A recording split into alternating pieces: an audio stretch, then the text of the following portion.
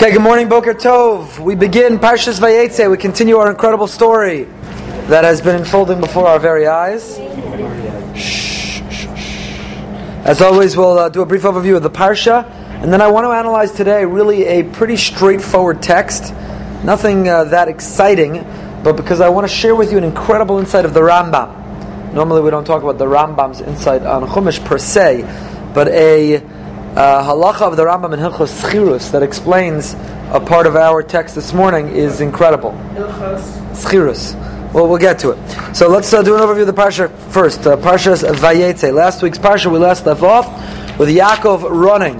Yaakov fleeing from Esav, knowing that his brother was going to kill him, and understanding the horrible realization that Yitzchak confronted. Vayecharad charada gedola. The Rav Hirsch writes, the fear wasn't just that he had realized that he had given the bracha to someone whom he hadn't intended, but the charada, this incredible trembling, this fear was his whole life he had miscalculated.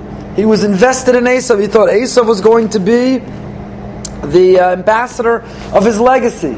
So imagine the realization that you bet on the wrong horse. Not the wrong horse, the wrong child.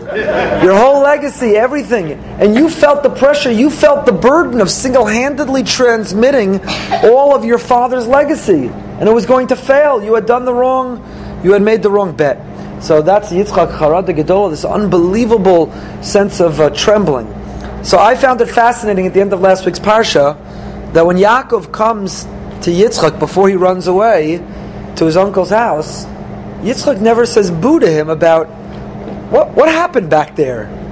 When you dressed up and you stole and you deceived and you lied. Tatala, what happened? What was that? He doesn't say boo, he doesn't say anything. What does he do? He gives him another bracha. Where's the pasuk?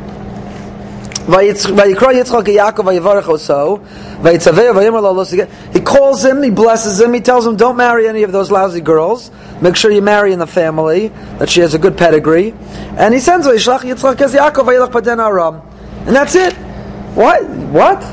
Yitzchak doesn't confront him and say, what was that? You and your mother schemed against me? What was that? Nothing. He was wrong. No, but he was in charge. Okay, so it was last week's Parsha. I don't want to get into it too in depth.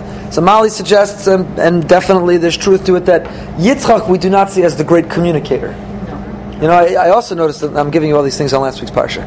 So I also noticed last week's Parsha when he has the confrontation with Avimelech, and Avimelech expels him, the Torah doesn't record one word of Yitzchak. Avimelech says, what's the deal? I heard you being mitzachek with your wife. How could you do this to me? You risked our lives. It's time for you to go. Torah doesn't record one word of reaction by Yitzchak. Yitzchak is silent. As we said last week, he has the Jewish husband's part. He doesn't have a speaking part. He doesn't speak much. So maybe it's a failure to communicate. Maybe it's something much more, though. Maybe he had now realized, he had come around to understand that indeed Yaakov was the chosen one. So rather than reflect with criticism of Yaakov, he embraces what Yaakov did. He understands that Yaakov is the chosen one, and he moves forward. And someone quoted to me last week an insight of Rabbi Zweig. Rabbi Zweig in Miami says that maybe Yitzchak bet on Esav because he thought, this is a crazy world. My father had a very radical ideology, and this world's not running to embrace it, and we have a lot of enemies. As the founders of the Jewish people, this will not be easy. So a little Yaakov, who's meek and passive and a yeshiva bacher and sits in the Dalet Kosli Beis Medrash, he's pale, he can't possibly navigate the characters of this world. So Esav, surely he's spiritually inferior. But what choice do I have? Undoubtedly he has the strength and the conniving and he'll be able to do it. So that's why Yitzchak had bet on Esav. What happens? When Yaakov pulls off getting the bracha, what does Yitzchak realize? Yaakov has it in him. No, this seemingly passive, pure yeshiva bacher, put him in the Hesder unit, put him in the army, he has it in him. And Yaakov proves it to his father when he shows the ability to do whatever is necessary to get the bracha, to protect the legacy, the inheritance, the spiritual inheritance. And then Yitzchak is so impressed that maybe that's why he doesn't confront him later, because he accepts the fact that Yaakov is the chosen one. He sends him off to his uncle Lavan's house. Anyway, all that's last week's Parsha. This week's Parsha. So Yitzchak, of course, Yaakov is fleeing. He makes a pit stop, Yeshiva Shem Ve'ever, for 14 years. Famous question of Yaakov Kamenetsky in his Sefer Emes Yaakov has: why does Yaakov need to make a pit stop? He grows up in Yitzchak's house. His Rebbe is his father, Yitzchak. He doesn't have enough learning. He needs 14 more years. So Rav Yaakov Kamenetsky suggests, as a gadol in America, very appropriately so, that Yaakov learned an entirely different type of learning. There's the Torah of the insular Beis Medrash. There's the Torah about the spiritual purity and aspiration within the protected, secluded environment of purity of the Beis Medrash. But now Yaakov was leaving that world of Yitzchak, his father, that insulated world. Now he's going out into the world of Lavan. Who is best positioned to teach him about the world of Lavan? Shem ve'ever. Two individuals who themselves lived during generations of corruption, who themselves had to navigate corrupt individuals. Yaakov didn't just go learn because he said, just give me 14 more years in Kola before I have to go work. Yaakov's learning of those 14 years was preparing him for entering the workplace, the corrupt workplace of Lavan. So anyway, what? Is he a slow learner? No, he's not a slow learner. It's a different type of learning, and if you had to compete, if you had to survive in the place of Lavan, you and I would need many more than 14 years. Yaakov, of course, has a dream. He rests his head. Beit El, Yerushalayim, the same place, two different places, big discussion. The rocks, 12 rocks, they combine to become one.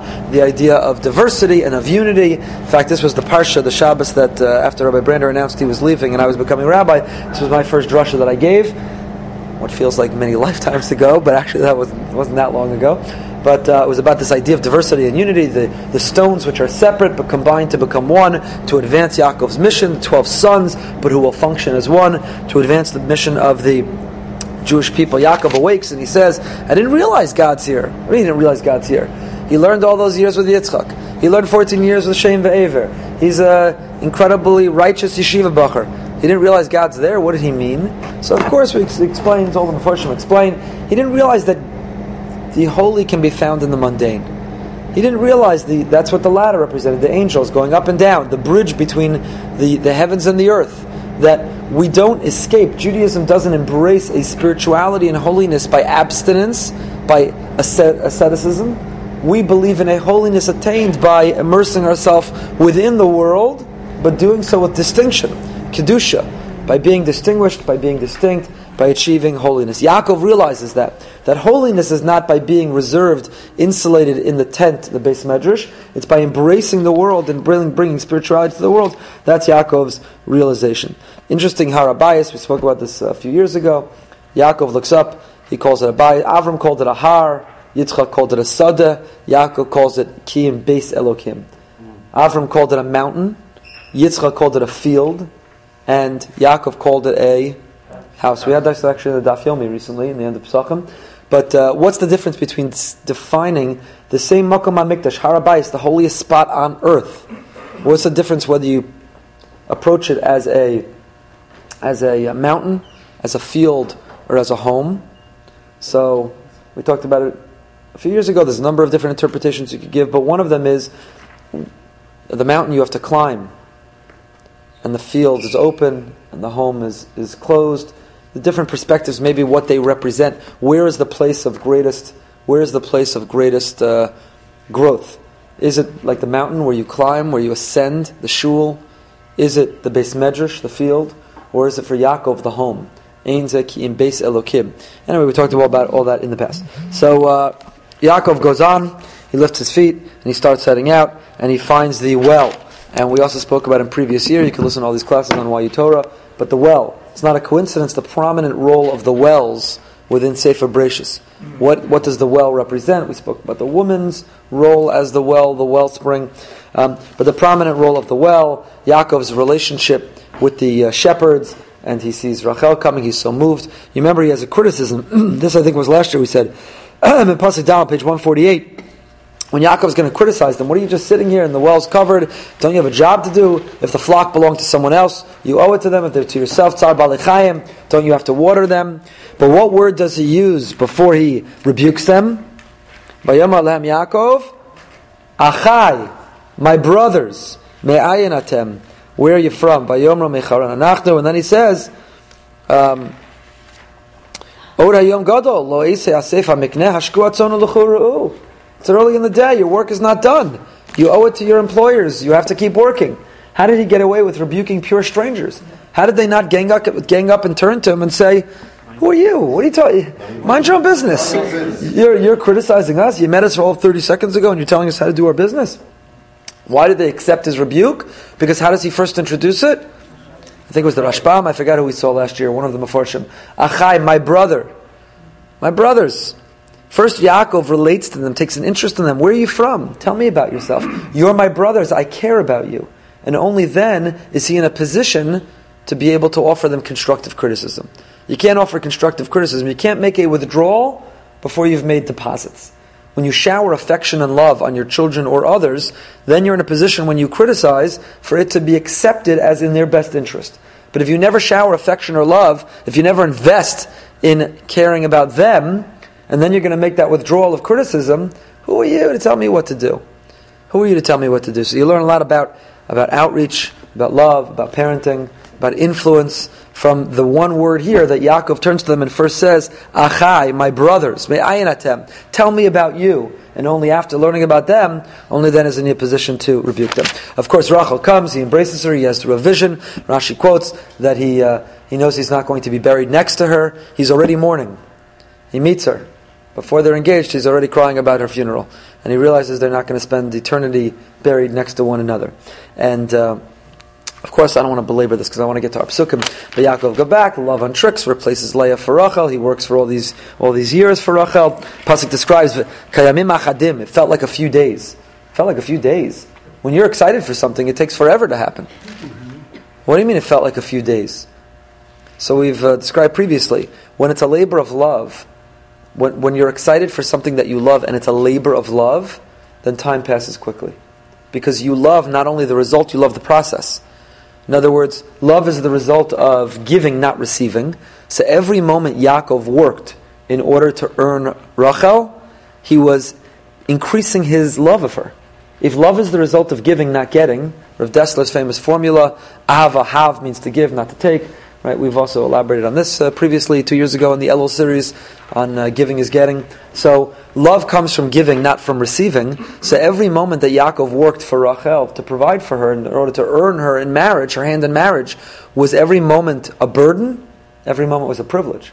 Because every moment of sacrifice of work that he did increased his love for her. So it felt kayamim achadim, when every moment is increasing your love for the other person, when you're giving towards the other person, then it passes quickly. If it's all about you, selfishly, what you can get out of it, then it feels like it's taking forever. So for Yaakov, he was a selfless person, so in love that it felt like it flew by. It passed quickly. Of course, love and substitutes, Leah for Rachel. Rachel tries to save her older sister embarrassment and gives her the signs and the symbols. Leah has 4 children, gives them their names. Often this parsha coincides with Thanksgiving. It's not a coincidence. Leah names Yehuda, Pamodeas Hashem. Leah, as the Gemara Brachos identifies Leah as the first to give gratitude to God. What does that mean, Leah is the first to give gratitude to God? Noach didn't bring a korban after the Mabul. Adam didn't bring a korban. Avram and Yitzchak didn't say thank you to the Almighty. Leah is the very first to say thank you to the Almighty. What does that possibly mean? We don't have time. We're talking about that in the past too. But anyway, a lot of different interpretations. What does it mean? What is gratitude really all about? That we describe Leah as having been the first to give gratitude, a real insight into gratitude. Rachel is miserable that she doesn't have children. She turns to Yaakov, she blames him.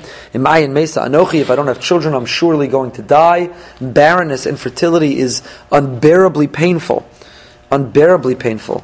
That Chazal teaches one of the maladies likened to death. A person feels, I have no continuity, I have no future, what's my purpose, why am I even here? Yaakov basically, Vayichar af Yaakov gets angry. Vayamar Tachas Elokim Anochi, what am I the one? Why are you turning to me? It's a very powerful image too. I think about this every time someone invests in going to someone for a bracha. There's nothing wrong with getting a bracha from a righteous individual. Gemara says, even the bracha of an ordinary person shouldn't be taken lightly. Anybody who wishes well for another, it has tremendous power and potency. But when we go get a bracha from another, our bracha can't take the place of our human initiative to reach out to HaKadosh Baruch Hu. If we go to this Rebbe and think, if he gives me a bracha, then for sure I'm going to get what I want. He gave me this bracha. I went to a great Kabbalist after the birth of my 5th daughter. A great Kabbalist, I won't mention his name, but probably the most prominent Kabbalist today. It wasn't easy to schlep from Yerushalayim all the way up to go see him.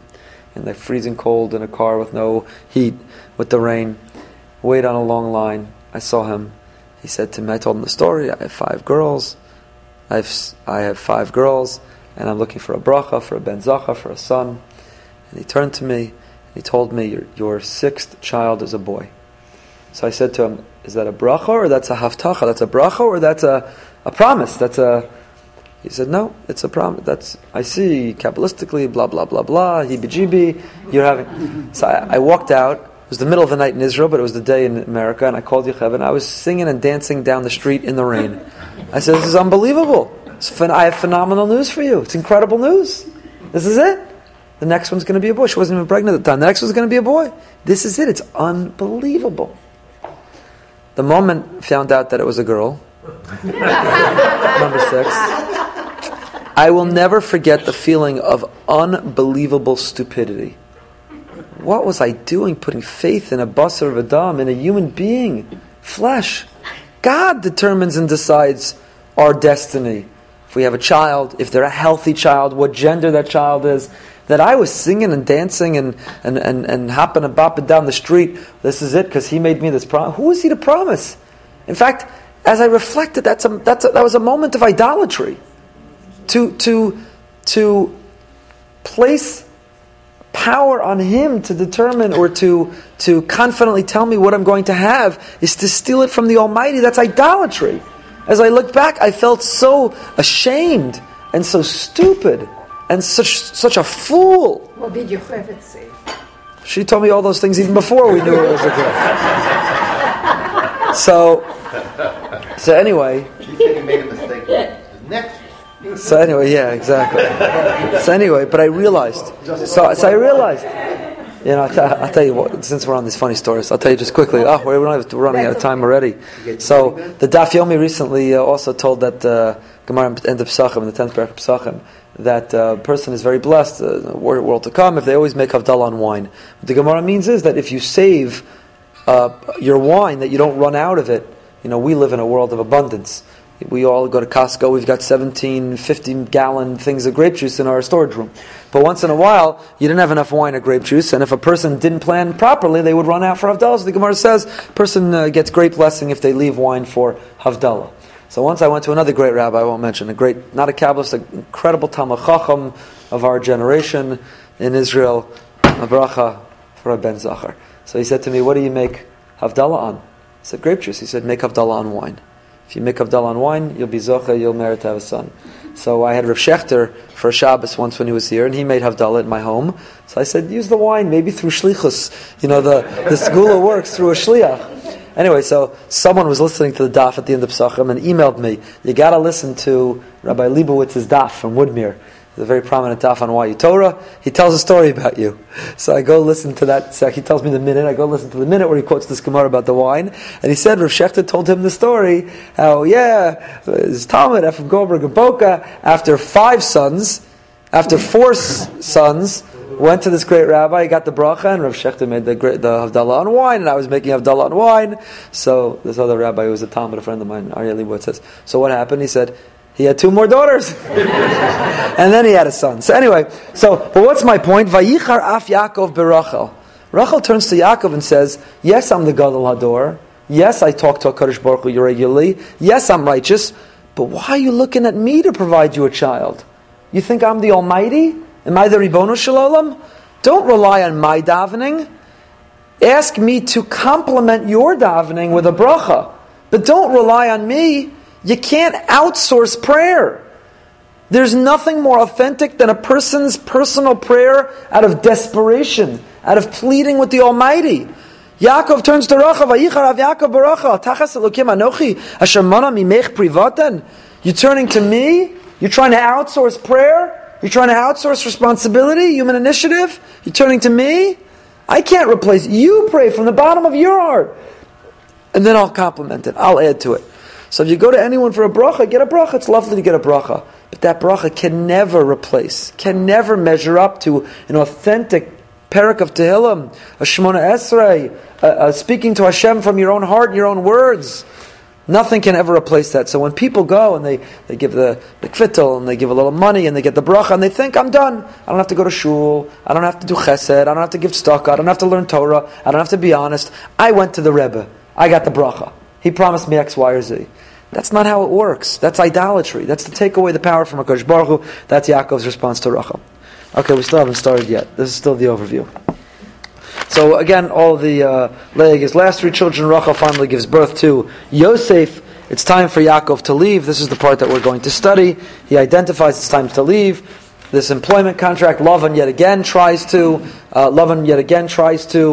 deceive Yaakov with his corruption. His new deceit is with the animals and the mating, and which ones Yaakov will get versus which ones he'll get. Yaakov understands from Hashem that he can manipulate the system, and indeed Yaakov becomes incredibly wealthy.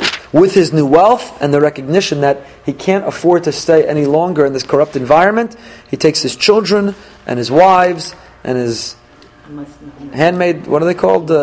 Shvachos, concubines, handmaidens, whatever they're called, and he leaves. Lavan pursues and chases him. They have a confrontation. They have it out with words. At the end, they make a treaty between the two of them, and that's how our parsha ends. Okay, so I want to study today Perek Lamed Aleph, Pasuk Aleph, chapter 31, verse 1. Thank you for bearing with me with the long overview, complete with its editorial comments. Page 160. Page 160 in the Art Scroll Stone Chumash, Perek Lamed Aleph, Pasuk Aleph, chapter 31, verse 1. And what's the context? Where are we here? Yaakov has become wealthy through Lavan's animals and through the deal, and he realizes it's time to go. Why does he realize it's time to go? What motivates? What incites Yaakov that it's time to get out? Vayishmaz divrei b'nei Lavan lemor, lakach Yaakov es kol asher la'avinu, u'me'asher la'avinu asaz kol hakavod hazeh. Because Yaakov overhears Lavan's son saying, Yaakov's stealing. He's taken everything of our fathers. And from that which belongs to our father, that's where all his wealth, that's where all of his wealth comes from. So look at the Mefarshim. What does it mean Yaakov overhears them? So first of all, now we're introduced to the fact that Lavan has sons. Ibn Ezra points out, Banim zacharim hayulo, v'cheinu omar v'yitain b'yad banav. Earlier it said banav, he had children, now we know he had sons. By the way, sons are going to get jealous. If a person has sons, and they see their brother-in-law becoming very wealthy and successful, and inheriting their father's business, they're going to get very jealous. And that's in fact exactly what happens here. So what did they do? Says the Sforno, Vayishmaz Devrei B'nei Lavan, writes the Sforno, Shesipru alav lashon hara bekin asam. Often happens. They're jealous, and in their jealousy they fabricate gossip about Yaakov. There's no truth to it. Yaakov is incredibly honest, which we'll talk about later. But rather than be able to pinpoint something actually wrong about Yaakov, their jealousy drives them to manufacture lies. Lashon hara. And the Lashon hara, as it often does, spreads until it becomes truth.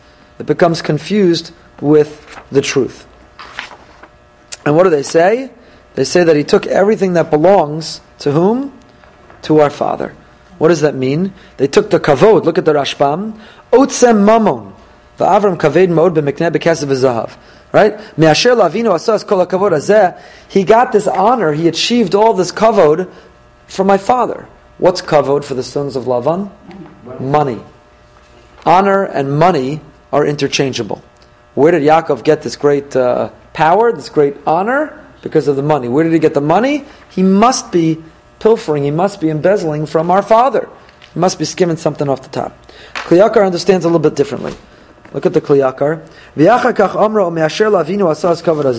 First it says, Yaakov took from that which belongs to our father, and from our father he created this honor.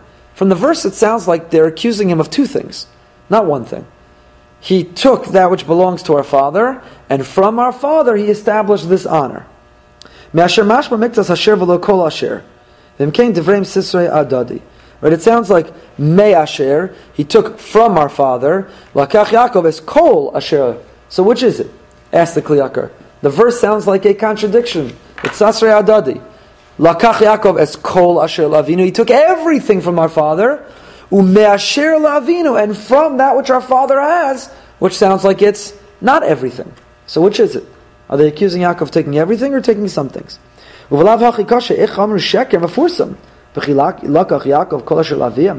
How do you possibly spread a lie which is blatantly false? Yaakov didn't steal a penny. So if a person stole a little bit and you exaggerate, if a person acts shady, so you level an accusation, but Yaakov is squeaky clean. So how could they possibly have promulgated this lie? And furthermore, Lavan maintained his wealth.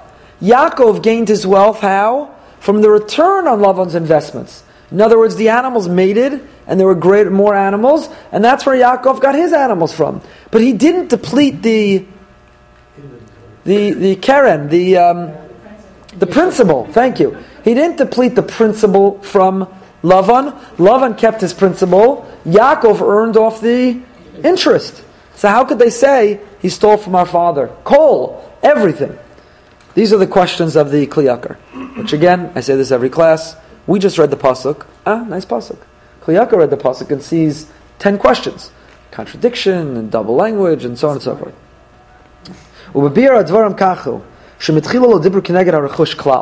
The truth is, at first the sons were not talking about the material possessions at all. Ki'im keneged hatachbulos v'inyanei rama'o shayavim baki b'hem v'shmoseim yosem mikol ha'olam. They're not talking about that Yaakov stole assets, property. What did Yaakov take? What's Lavan's hallmark?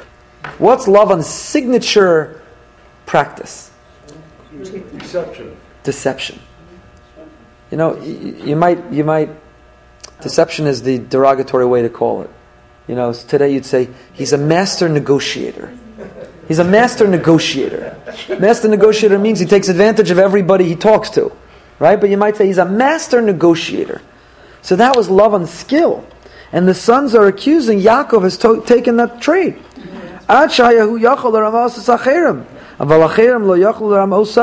Lavan was so good at it, he always had the upper hand. He always defeated his opponent, his adversary. He was so good at it, he walked away from every negotiation having taken advantage of the other. V'Yaakov lamad mi Lavan koram uso at she'afilu Lavan lo yachol lamad lefanav ki hu rima es Lavan. So here you have the student passing the teacher. Because when Lavan proposes to Yaakov this business deal about the mating of the animals, and Lavan thinks he's going to take advantage of Yaakov through it, who wins? Who defeats whom? Yaakov defeats Lavan. So the brothers witness that and they say to themselves, what? Did he just swindle our father at his own trick? Did he take advantage of our... Nobody beats our father in poker using a bluff. That's his move. What is that? Yaakov has taken this attribute, this trade, this skill, and he used it against our own father. And now when it comes to the assets, they say, yeah, from the assets he's taken as well. Because there he hadn't taken the principal, so he didn't take everything. Very interesting. So the Kli Yakar sees that the brothers' jealousy, I think this is also fascinating, the brothers' jealousy stems not from a depletion of assets, but from Yaakov seeming to inherit this skill set, this reputation, this distinction of Ramos, of being a Ramai, of being able to deceive at worst or be a master negotiator at best. But in any case, they are jealous. And this is what they accuse of. Vayar Yaakov es penei Lavan, continuing. Yaakov sees the face of Lavan. V'hinei anenu imo kitmo shel shom. So first Yaakov overhears the brothers saying, Yaakov stealing from our father. He overhears this lashon hara, their jealousy. So what does he do? He takes a good look at Lavan's face. He looks into the eyes of his shver, of his father-in-law. And he sees, Einenu imol, he's not with him the way he was yesterday and the day before. He sees he's no longer with him the way he was. What does it mean that he looked into his face? Says the Sforno, Vayar Yaakov es Pnei Lavan, Ra'a shekibel es halashon hara. He sees that, in other words, he knows the brothers are gossiping. Siblings will gossip, sibling rivalry, but you hope that the parents are above it. You hope that the parents act responsibly, properly, that they try to dissipate and dispel the conflict rather than fueling it. Some parents are terrible, they fuel it, they side with one child over another, they thrive over the conflict. A proper parent makes sure to resolve it, makes sure to dissolve it. So Yaakov hears the brothers and he wants to know, is this their chatter, their gossip? How does their father, how does Lavan feel? And he takes one look at Lavan's face and he realizes, Shekibel es halashon hara, that Lavan's in on this too. Lavan is accepting all of this gossip and is going to turn on him. So Hashem tells Yaakov, it's time to go back to your father's home. And you have nothing to fear. Don't worry about the journey. Don't worry about your brother Esav. Don't worry about going back home and re-entry. I'll be with you. So what does Yaakov do next? It's a tremendous lesson in Derech Eretz. Maybe it's obvious, but it's a great lesson in Derech Eretz. What does he do next? He goes to his wives for permission. Now, why is that an incredible lesson in Derech Eretz? Did he really have a choice? Who just told him to go back home? The Almighty, the Ribono Shel Olam.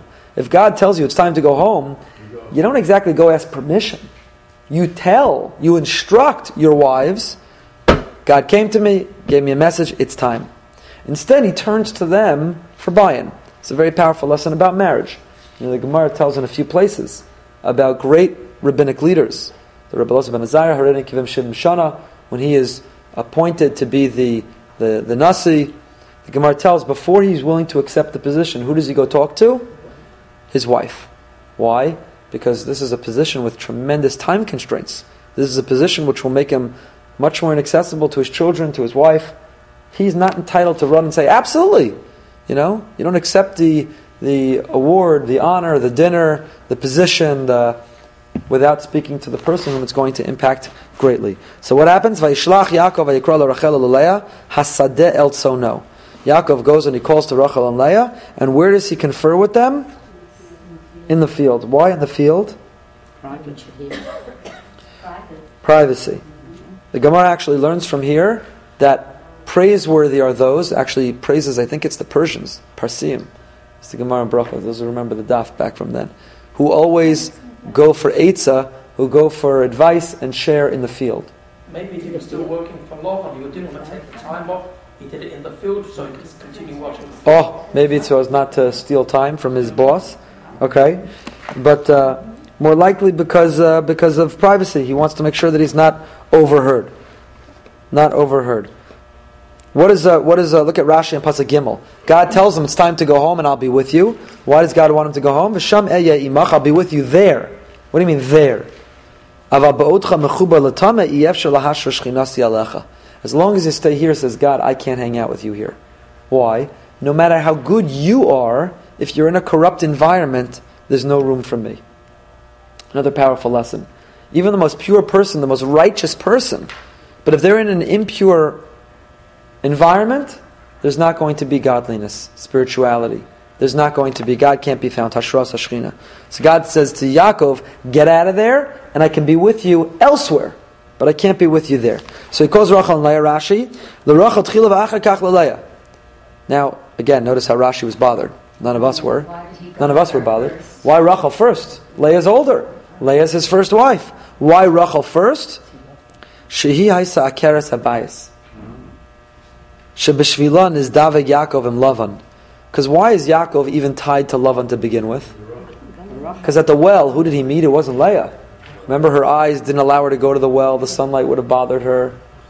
Or she was too old and the men would have consorted with her. We saw in last week's parsha, in the beginning of the parsha rather. So why he's only connected to Lavan to begin with because of Rachel. So therefore he speaks to her first. Even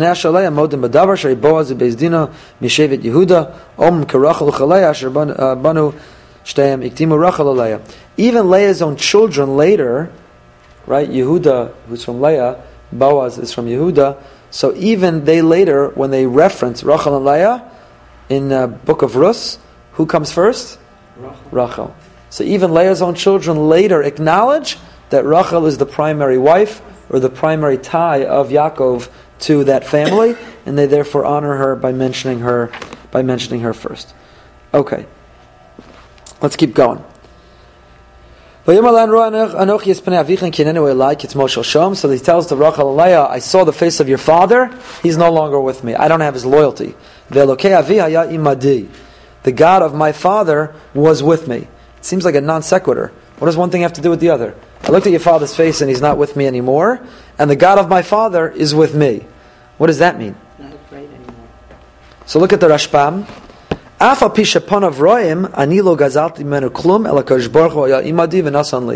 looked in your father's face and he's angry at me, but I want you to know I didn't earn any of that anger, because everything I did was honest. God was with me, and my success is the result of God's blessing, and therefore, though I see in your father's face his anger and his accusations, they're false. In other words, why does he do that? Rachel and Leah might turn to him and say, well, why is our father angry at you? We love our father. If he's angry at you, maybe he has good reason. Yaakov is bevorning, he's anticipating that suspicion, and he says, no, your father does not have a legitimate reason to be angry. Elokei avi haya imadi, the Lord of my father was with me. Everything I've done is honest. Everything you're living off of, I haven't stolen a penny from your father. So I'm telling you that I see in his face, he's got all kinds of accusations of me, but know that I'm squeaky clean. Yes, Sarah. If you follow the text pretty much to the end of this conversation between Yaakov and Rachel and Leah, there's no place, at least that I could find, where he actually says that Hashem was the one who's telling him to leave. He doesn't say it at all. So maybe this is where it's actually coming out. Because this is the message. He talks about the fact about the tone and about all, and that love and. Well, I think the very last pasuk. Let's see. Hold that thought. Hold the thought, and we'll come back to it. You both know that with all of my effort, bekol kochi, which we'll see soon also what this means a little bit more. But he says, with all of my effort, I have worked for your father. While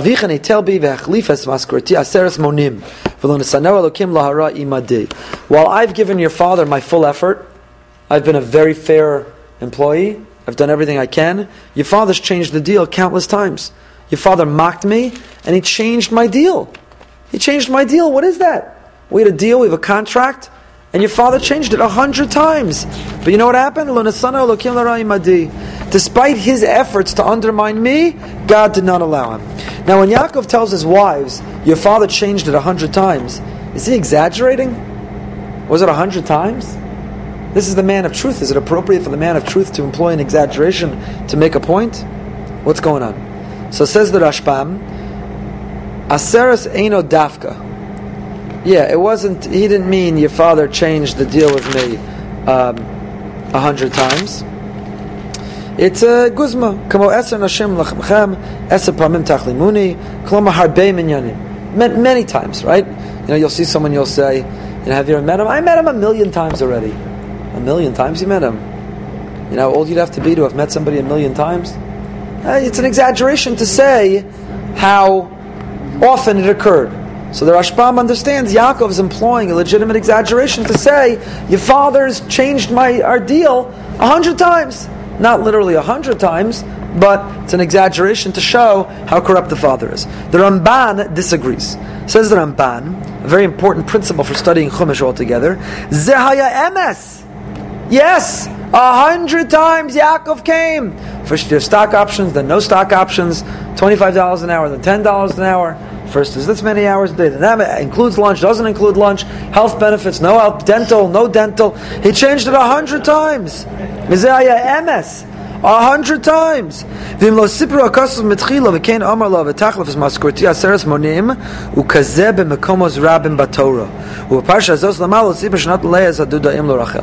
Says the Ramban a very important principle. Often the Torah doesn't tell you every detail.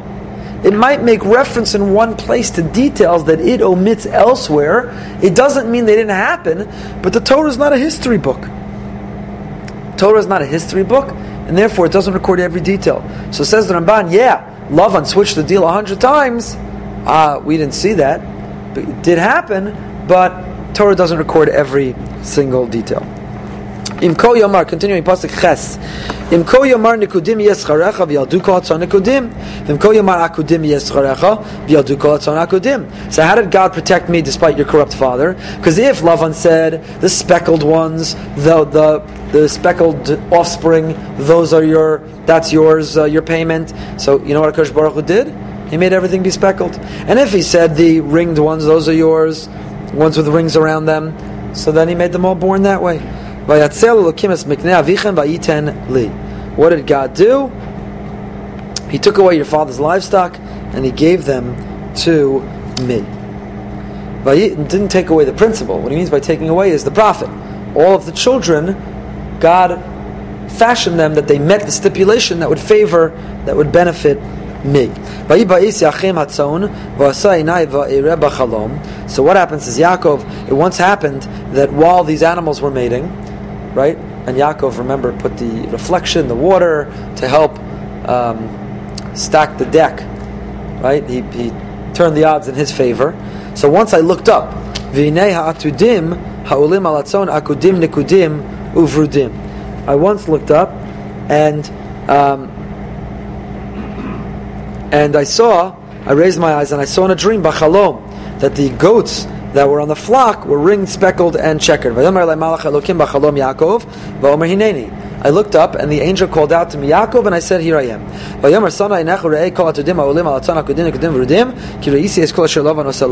And the angel said, look at all these animals, speckled, ringed, and so on. I see everything Lavan's doing to you. This is all Yaakov talking to Rachel and Leah.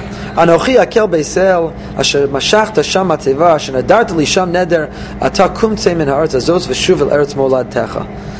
I, the God of Beit El. It's funny, the angel's identifying himself as I, the God. So the Mefarshim deal with it and say he's not misrepresenting, but he's there as the ambassador of God, so he's the mouthpiece for God. Remember the monument that you placed when you made an oath at the beginning of the parsha?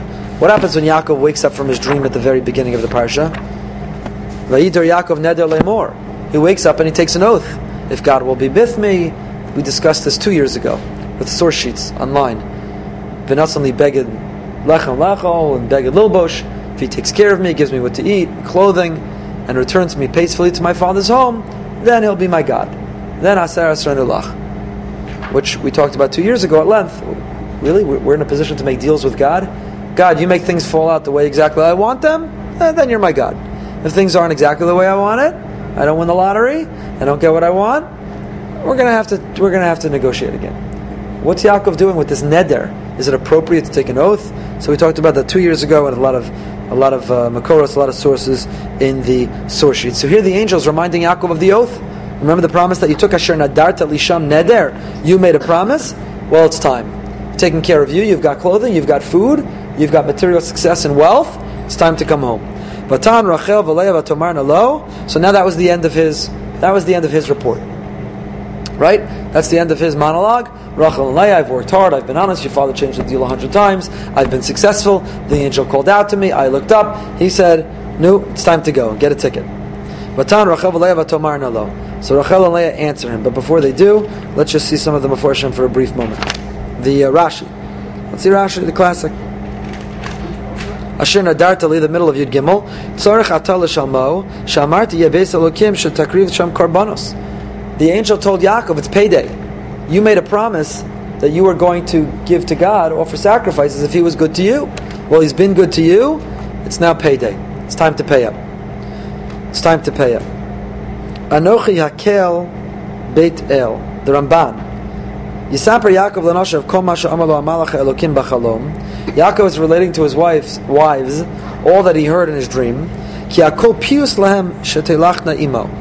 Everything he is using is to encourage them, to appease them, to persuade them.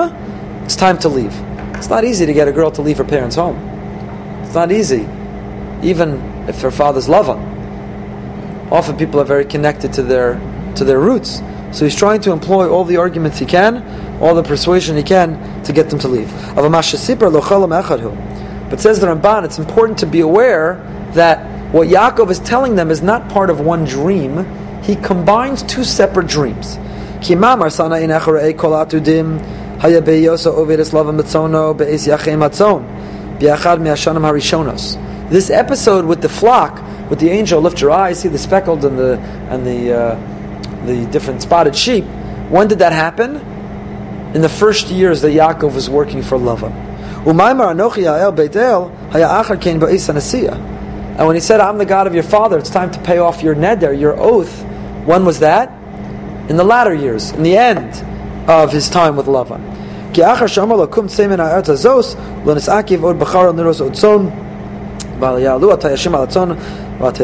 on and so forth. So therefore, says the Ramban, it's important to remember that while Yaakov relays this as one combined dream, they happened years apart. Years apart. Yaakov is just combining them because he's trying to be persuasive in earning the consent of his wives to go with him. Look at the next Ramban. Hashem hashachta Hashem matzev Hashem nadat lisham neder ki ata nadart lios oved l'Hashem miyuchad be'eretz hanevcheres v'yos lecha ha'even beis Elokim lahotzi sham asrosecha v'im ta'acher nedarecha ud yiktofa Elokim al kolecha. You promise to serve God, not anywhere. Don't say, I could stay here. You're on shlichut to Boca for 2 years, but God, I could be religious here. I don't have to go back to Israel. No, you made a promise. You're coming back to Israel.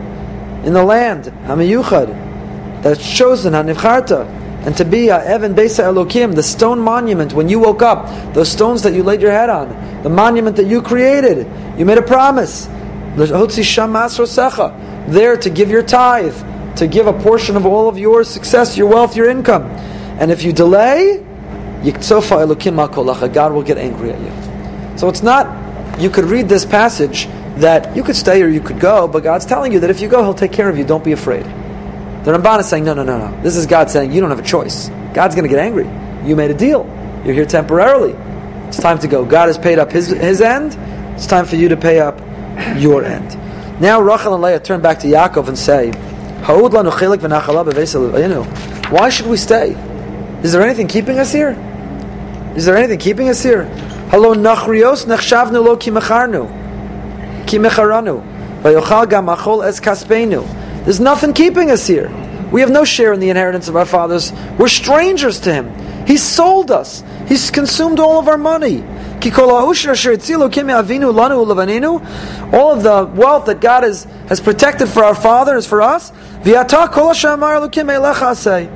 therefore, Yaakov, hubby, whatever God told you, we're in. We're with you. We're ready to leave. There's nothing keeping us here. What does it mean when they say we're like strangers, nachrios? Rashi says, "Afilu b'shash derech b'nei adam laseis nadunya lebnosav b'shas nesuin nahagi manu kenachrios kemacharnu locha b'schara peula." So you know what? We've been harboring this resentment at our father since our wedding day. Normally, what happens?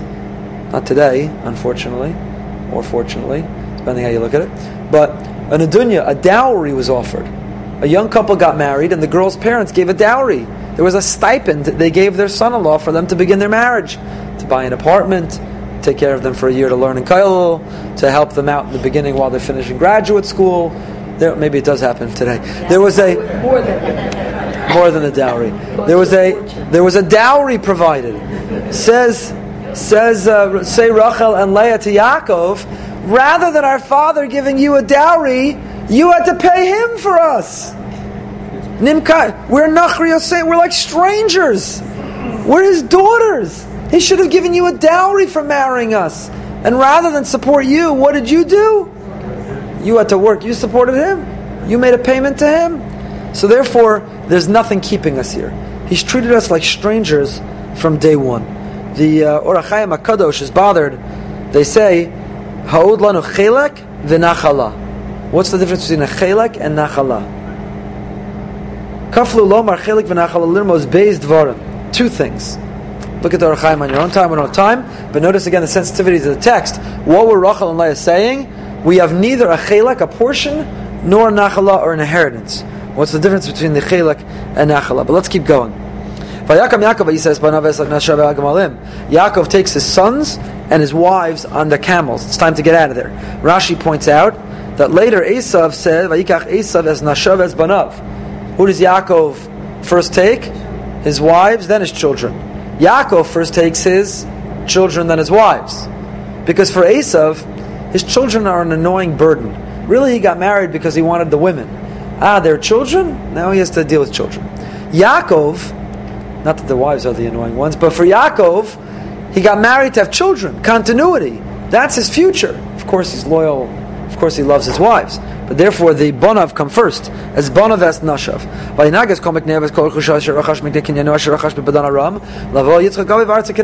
He takes everything in order to make his way to his father, his home, towards Canaan.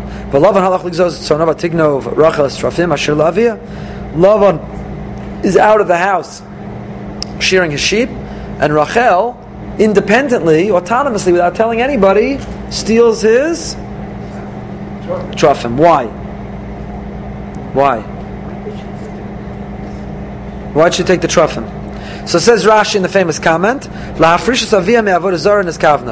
because on the way out she wanted to do a good chesed for her father, so she tried to take away his avodah zarah. Bless you. So on the way out she steals his idols so that he cannot worship them. On the way out she takes the idols. Why? Because he could replace them, but it'll take some time, so she's buying some time for her father to not worship idols. The Rashbam has a different interpretation. Or look at the Ibn Ezra rather. The Ibn Ezra, in a long statement here, says that the Ibn Ezra says that the Trofim were some astrological vehicle that Lavan would use to tap into astrological insight. So Rachel took them, not she could care less, her father's an idolater, that's his problem. She took them because it's a GPS system. And if she leaves this GPS system, her father's going to find her. So on the way out, she smashes her father's GPS system so that he won't be able to pursue them and catch up to them. That's the Ibn Ezra's interpretation. Rashbam gives another interpretation. The Rashbam's third interpretation is, so they will not tell Lavan that Yaakov wanted to run.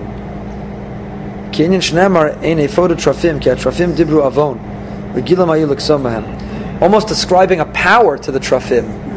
Almost as if there's supernatural, there's idolatry that Rachel didn't want the Trofim to reveal where they went, so she smashes them. Or she takes them. So three interpretations. Rashi, she didn't want her father to worship idols. The Ibn Ezra, it functioned as a GPS. She didn't want Lavan to know where they went. Or the Rashbam, she didn't want the Trofim somehow to indicate, to communicate to Lavan where they went. So she takes them. Vayignav Yaakov es leiv Lavan ha'arami. Yaakov stole the heart of Lavan, the Aramean. I really want to share with you this Rambam, and we're out of time. But all of these things are so significant. What does it mean Yaakov stole the heart of Lavan? And Lavan here, whose name has been used over and over again, now is already identified as Lavan ha'arami. But why does it say? So the Sforno says, "Shlohera lo shehir gish klab b'mashikiv l'lav lashon hara u'v'mesh lo yaponam im Yaakov kitmo shel shom." In what way did Yaakov steal the heart of Lavan? He gave him no indication that he was on to Lavan and that he'd be leaving the house. Normally, if you learn that somebody's hostile to you, you reciprocate that hostility. Yaakov practiced love and affection towards Lavan even when he no longer felt it. So in that way, he stole the heart of Lavan, says the Sforno. The Arami. What's the Arami, says Sforno? Why did he steal the heart of Lavan? Had he revealed to Lavan that he was on to him, Lavan, the Aramean, the trickster, would have somehow outsmarted him and prevented him from leaving and taking advantage of him. Next pasuk, Chafal. Oh, so much more to talk about. So he runs and he passes the river, and it's told to Lavan on the third day, so he chases after him. He travels 7 days. Lavan has a dream in which God comes to him and says, "Hey Lavan, quit it. Do not do anything negative to Yaakov." Now this is bizarre. The Ramban is bothered by it, as I'm sure you were. Lavan, the nefarious, wicked, low-life oisvar of Lavan, merits prophecy, God talking to him? What, are you kidding me? Says the Ramban, yes. Why? Because to protect a righteous person, God will even speak to a wicked one. God will lower himself to reveal himself even to a Lavan if it will contribute to the protection of a Yaakov. Vayaseg Lavan es Yaakov, Yaakov takas ola bahar. Lavan catches up to Yaakov. Lavan confronts Yaakov. Why did you steal my heart? And you took my daughters. I didn't even get a chance to give them a hug or a kiss. You can't help but feel a little sympathy for Lavan. I couldn't give a hug and a kiss to my grandchildren. You left in the middle of the night. You took them away from me. This is my family. Lo netashtani lenashek levanai v'levnosai atay skauta asau. What did you do? So Yaakov answers, Ki aresi ki amarti. I was fearful you were going to falsely accuse me. We have this whole conversation. This could be 5 hours spent on what was Lavan saying. How was he manipulating the facts to put a guilt trip on Yaakov and to make Yaakov look like a bad guy? And how did Yaakov respond point by point to deflect it all back to Lavan as he deserves? But we only have 1 minute left, so instead I want to just end by sharing with you this incredible Rambam. So what happens? But yeah, we just read the pasuk that Hashem visits Lavan in a dream, warns him, don't mess, hands off Yaakov. Hands off. Yaakov is untouchable. So the Medrash, not quoted by these Mefarshim, but the Medrash wonders, in what merit did Yaakov deserve divine protection? I mean, this is huge, as the Ramban said. God comes to Lavan, of all people, and talks to Lavan. Why? So in what merit, wonders the Medrash? So, was it the fact that Yaakov is an Ishtam Yoshev Olim? He's a yeshiva bacher, diligently spends every waking moment studying Torah. Was his steadfast commitment to observing Torah? What do we know about Yaakov while he's with Lavan? Im Lavan garti v'taryag mitzvah shamarti. I lived with Lavan the lowlife, but I never compromised observing halacha, even in iota. Was it, as the succeeding psukim imply, the schus avos, the merit of his father? Was it the chesed that he did? Was it the depth and profundity of his prayer? Why did Yaakov merit this divine protection? So many reasons we could give, but the Tanchuma gives one that you would never guess. Listen to the Tanchuma. Mikan anu lamedim sheschus malacha omedes b'makom she'en schus avos yichol lamod. You know why Yaakov merited the divine protection? Honesty, integrity, professionalism, diligence, work ethic, being a proper worker, fulfilling your obligation professionally, brings rewards greater than can be achieved through the merit of our forefathers. The Tanchuma says, Schus malacha, an honest worker.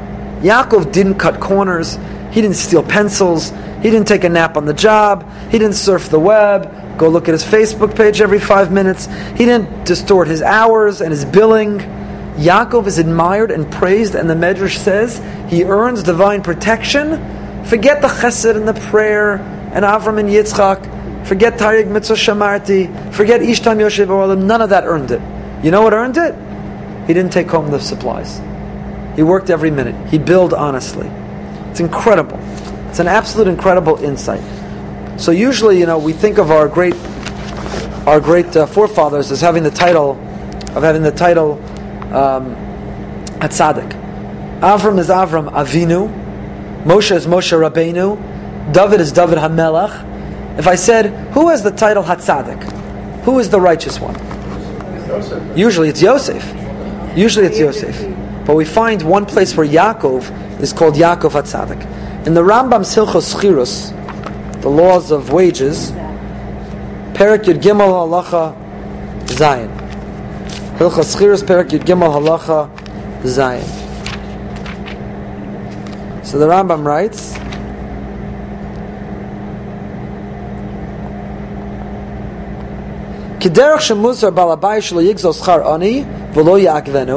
just as the employer is obligated to pay the wages to the employee, not to steal from him, so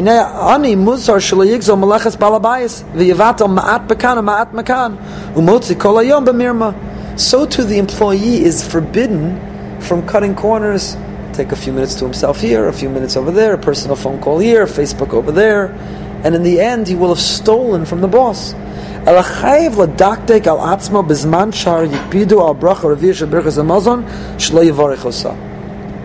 has to be so careful with the time that they owe their employer, such that we cut benching short.